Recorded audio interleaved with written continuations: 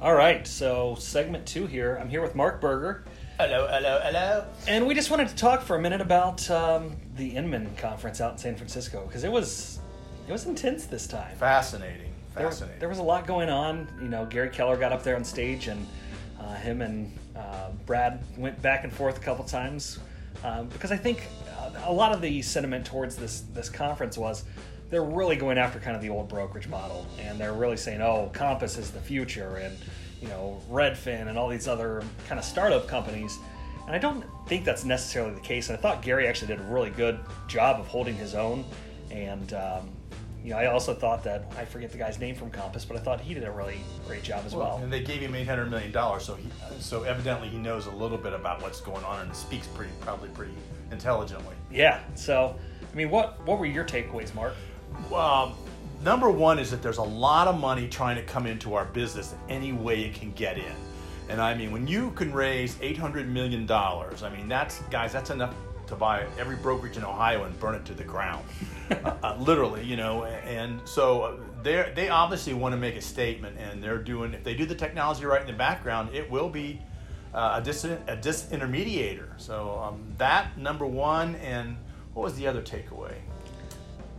For me, it was, hey, and it was actually Gary's chart that he was drawing, saying we're not necessarily to that pivot point yet. No.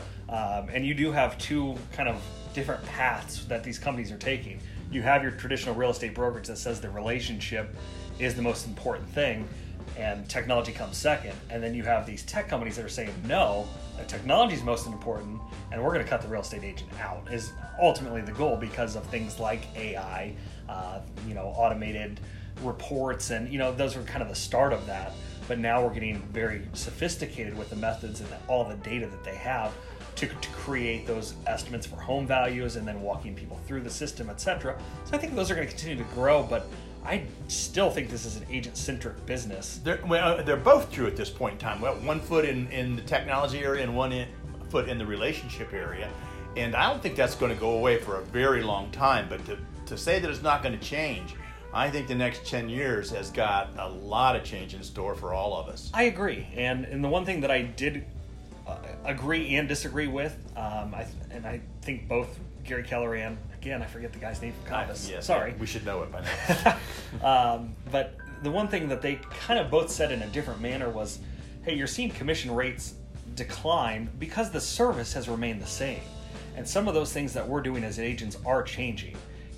They don't, people are, 90% of buyers are finding and starting their search online. They no longer need to come into the office. So what are you doing to provide value for your clients? And I think that's where it really grasped my attention was we need to, and I forget, again, the other guy's name, so I'll post it in the show notes. Yeah. But there was a RE/MAX agent out in California that he actually was in January, and he was back again this time. He was talking about becoming a 7-star agent in a 3-star industry. Yes. And going the extra mile for your clients, and sending packing boxes ahead of the move, not doing necessarily a closing gift, but here's the box of essentials, and then sending them out for dinner and a movie afterwards, and having the auxiliary services to do the punch list and those kind of things. So I think that for most of us people that's been around for a long time, the relationship is still the pivot point for us. Technology is going to continue, and I think you need to know it. You know who I think is in danger in this whole thing? The individual agent, as an individual practitioner, I think is going to get squeezed a little bit, because the team thing, who can afford to harness the technology and the communications and all that, and then there's the corporate kind of stuff and the technology people. So we'll see. Well, I think we saw this rise of boutique brokerages within the last 5 to 10 years grow exponentially because some of the larger brokerages weren't necessarily providing the tech tools to keep up.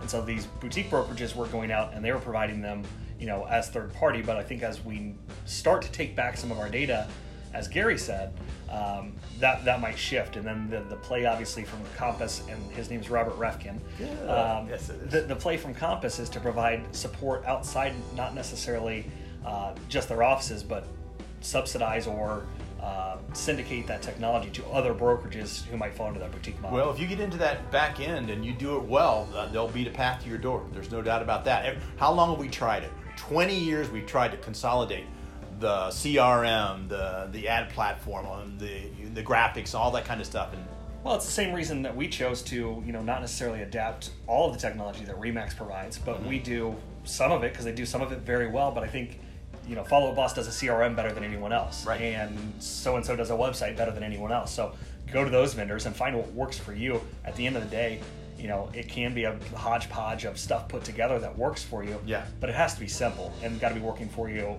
in the background. But that big technology company that can do those 4 or 5 and put them right at the top is going to win.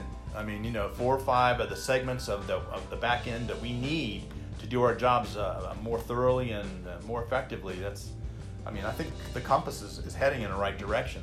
But yeah, who knows? So I guess the takeaway is find what works best for you, and know that change is coming. So you're gonna have to step up your level of service. Amen. All right, Mark. Thanks for joining. See you later. See ya.